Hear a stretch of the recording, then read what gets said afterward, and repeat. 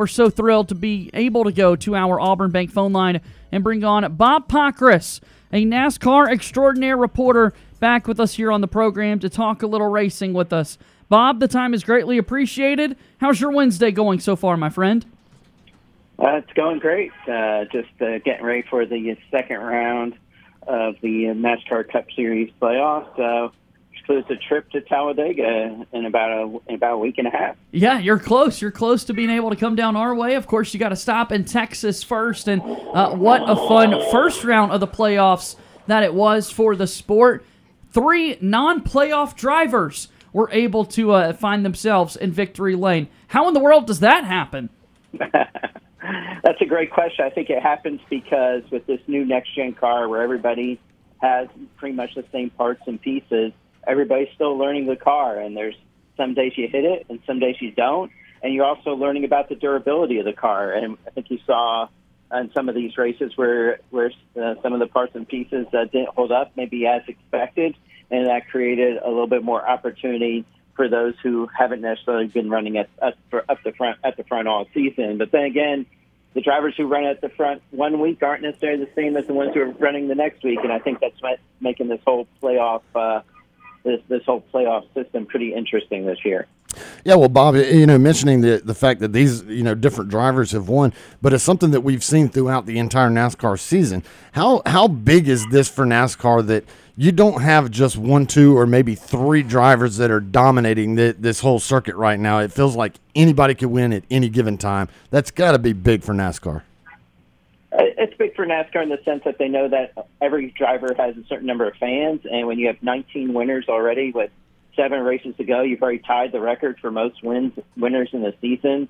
You know that those fans have a reason to watch. They have a reason to get excited about. I think that, all sports, it kind of goes in cycles, and you don't necessarily mind having somebody who wins a bunch of races, right? Because then the storyline is who's going to catch this driver? Can this driver continue to win a bunch of races? So NASCAR has had that kind of storyline for several years. So I think they're happy to have a storyline of, anybody can win on any given day, and you don't really know who that is going to be. Look, I think there's still 6 winners or so from a year ago who haven't even won yet. Yeah. Or part of this group of 19, you're like, man, they could rattle off a win at any time. And, Bob, obviously with the guys that we did see eliminated in round 1, a couple really big names to the sport for a long period of time. I know Kevin Harvick had a troublesome season until he won a couple races in a row there about a month or so back. And then obviously Kyle Busch and all the drama with his contract situation, but still one of the best drivers in the sport eliminated in round 1. How surprised were you with the 4 that were eliminated, and what does that say about the field of 12 here as we continue on? Well, I would say I'd have to be surprised because I know I didn't pick Kyle Busch to not make it out of round 1. I know I didn't pick Kevin Harvick not to make it out of round 1.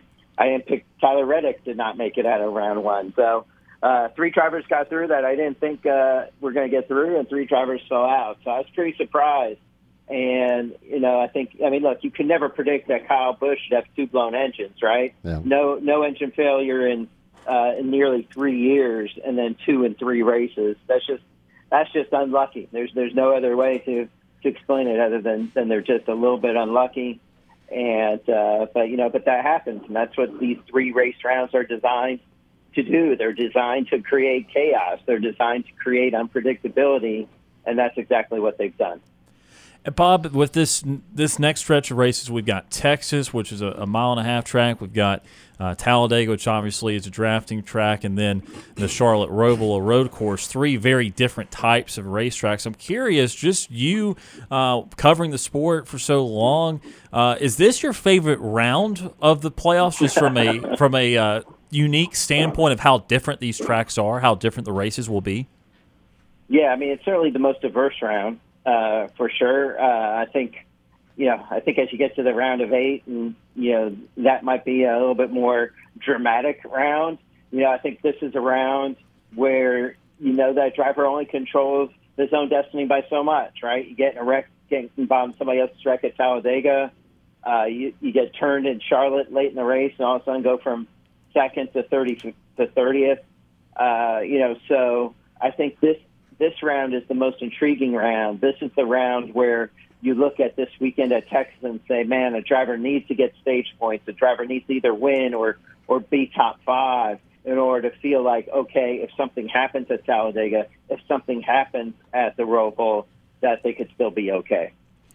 And so of these 12 drivers going into it, I know obviously we've seen a lot of chaos, and so there's already a certain amount of unpredictability. We know the points reset based off playoff points earned, so Chase Elliott goes back to being the leader after having a somewhat up and down first round. Where do you power rank some of these drivers in terms of guys that you think are most likely to make it to Phoenix as won the championship for? Yeah, well, I mean, I still think, Chase Elliott, with what he's done all year and especially what he's done at road courses, I think you're going to look at him probably as number 1. Christopher Bell, you would argue, is, he was the only driver to lock himself in after the first 2 races in the first round. The way they've been running has been so solid. I'd put him 2. And then probably Kyle Larson 3, and then Denny Hamlin 4 with the way Denny Hamlin runs. But, they're going to have to keep from tripping over themselves if they want to have a shot to make it to the next couple of rounds. Does that feel like something it's kind of gone by the wayside because we've had bigger things to talk about as it is playoff time, but it still feels like Ross Chastain's got a wreck in line for him. Someone's about to take him out. Does it still feel that way to you? A little bit, and you would think like the Roval would be kind of the place. That was the place last year that Harvick kind of tried to make his point with Chase Elliott and ended up backfiring on him. But, I wouldn't be surprised if Chastain is in the mix at the Roval if somebody tries to make their point there. I mean, I don't see them trying to make their point at Talladega. You wouldn't risk it there. The Texas is a very high-speed track. I don't know that you'd risk it there as well. Talking with Bob Pockrass here on Sports Call, talking some NASCAR. As we look forward to these races and you kind of look back at what has happened in the past races, right now, if you're in a Toyota, are you concerned with how your car is going to be holed up as you keep going through these races? Well, I think they kind of have it figured out of kind of what potentially has been some of the engine issues. I don't think they'll see the power steering issues at that they saw at Bristol, because that's potentially the loads of that track. I think if you're Toyota, though, that we're not good at the road courses this year. Right. And that you don't have all that many friends at Talladega. There's just so many more Chevrolets, so many more Fords. So if you're Christopher Bell, you're Denny Hamlin, you're looking at Texas and say, man, I need to win because I don't know that you can count on very much going right for you the following 2 weeks. And now that I've been looking, the Toyota Racing Development, David Wilson, and they've talked about some of the things that have happened with the drivers missing shifts or different things like that. But you don't think it's an overall engine problem with Toyota? Is it some driver error, a mix of both? But is that's something that Toyota is trying to figure out on why their engines keep going out? Yeah, I know David Wilson talked to Dustin Long over at NBC and talked about some things that they felt with something in their internal deal that they feel like that they've got figured out, that they can go conservative a little bit more with that should fix the issue. I don't think it's a matter of them shifting. It was there was some thoughts that Kyle Busch at Kansas maybe had missed a shift. Darlington maybe had missed a shift, but I think it was kind of after they went through it that it wasn't that. So, I think it was more just something on Toyota's end, something that they've seen recently with something that they were doing and how it reacts to the next gen car.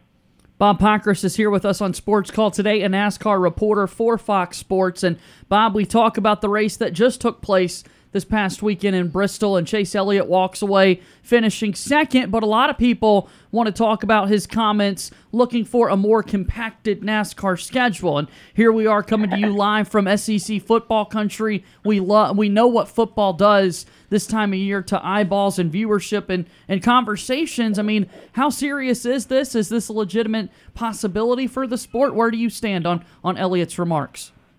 Well, first off, obviously, I work for Fox, so I would have maybe a little bit more bias toward the TV, right? And I don't have so any sort of insight in some ways. So this is more Bob Pockrass, the reporter, talking, if you can take that for what it's worth. But, I don't see the schedule changing a whole lot.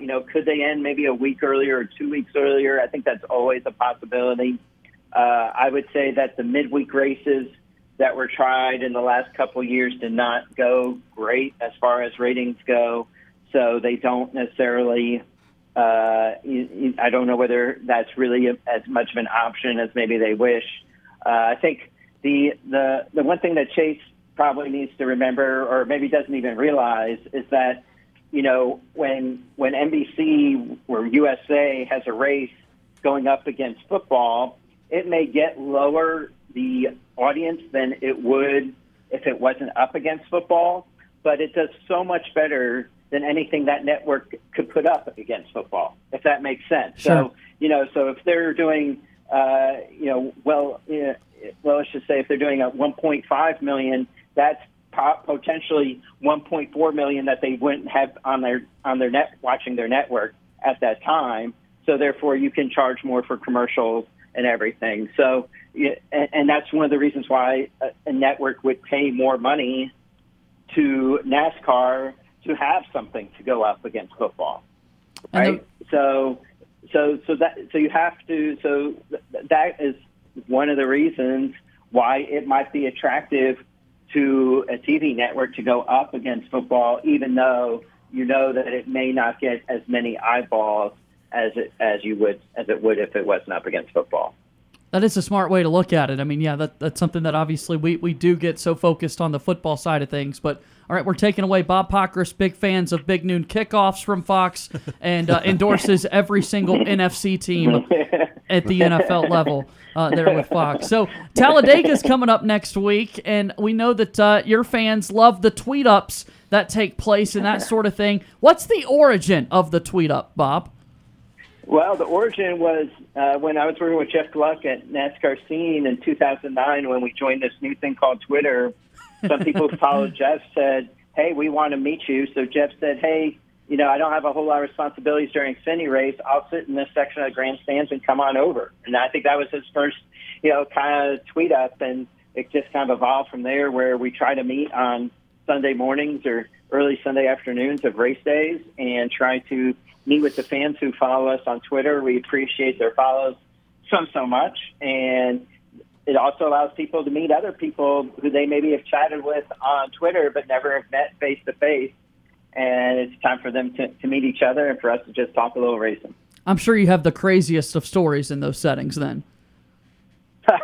I can say that we did have a wedding proposal at not for one of us, but somebody said, Bob, I don't have a question for you. I have a question for you, and pointed to his girlfriend, who then became his fiance and now his wife. And they invited me to the wedding, but unfortunately, I think it was during a race weekend and I couldn't go.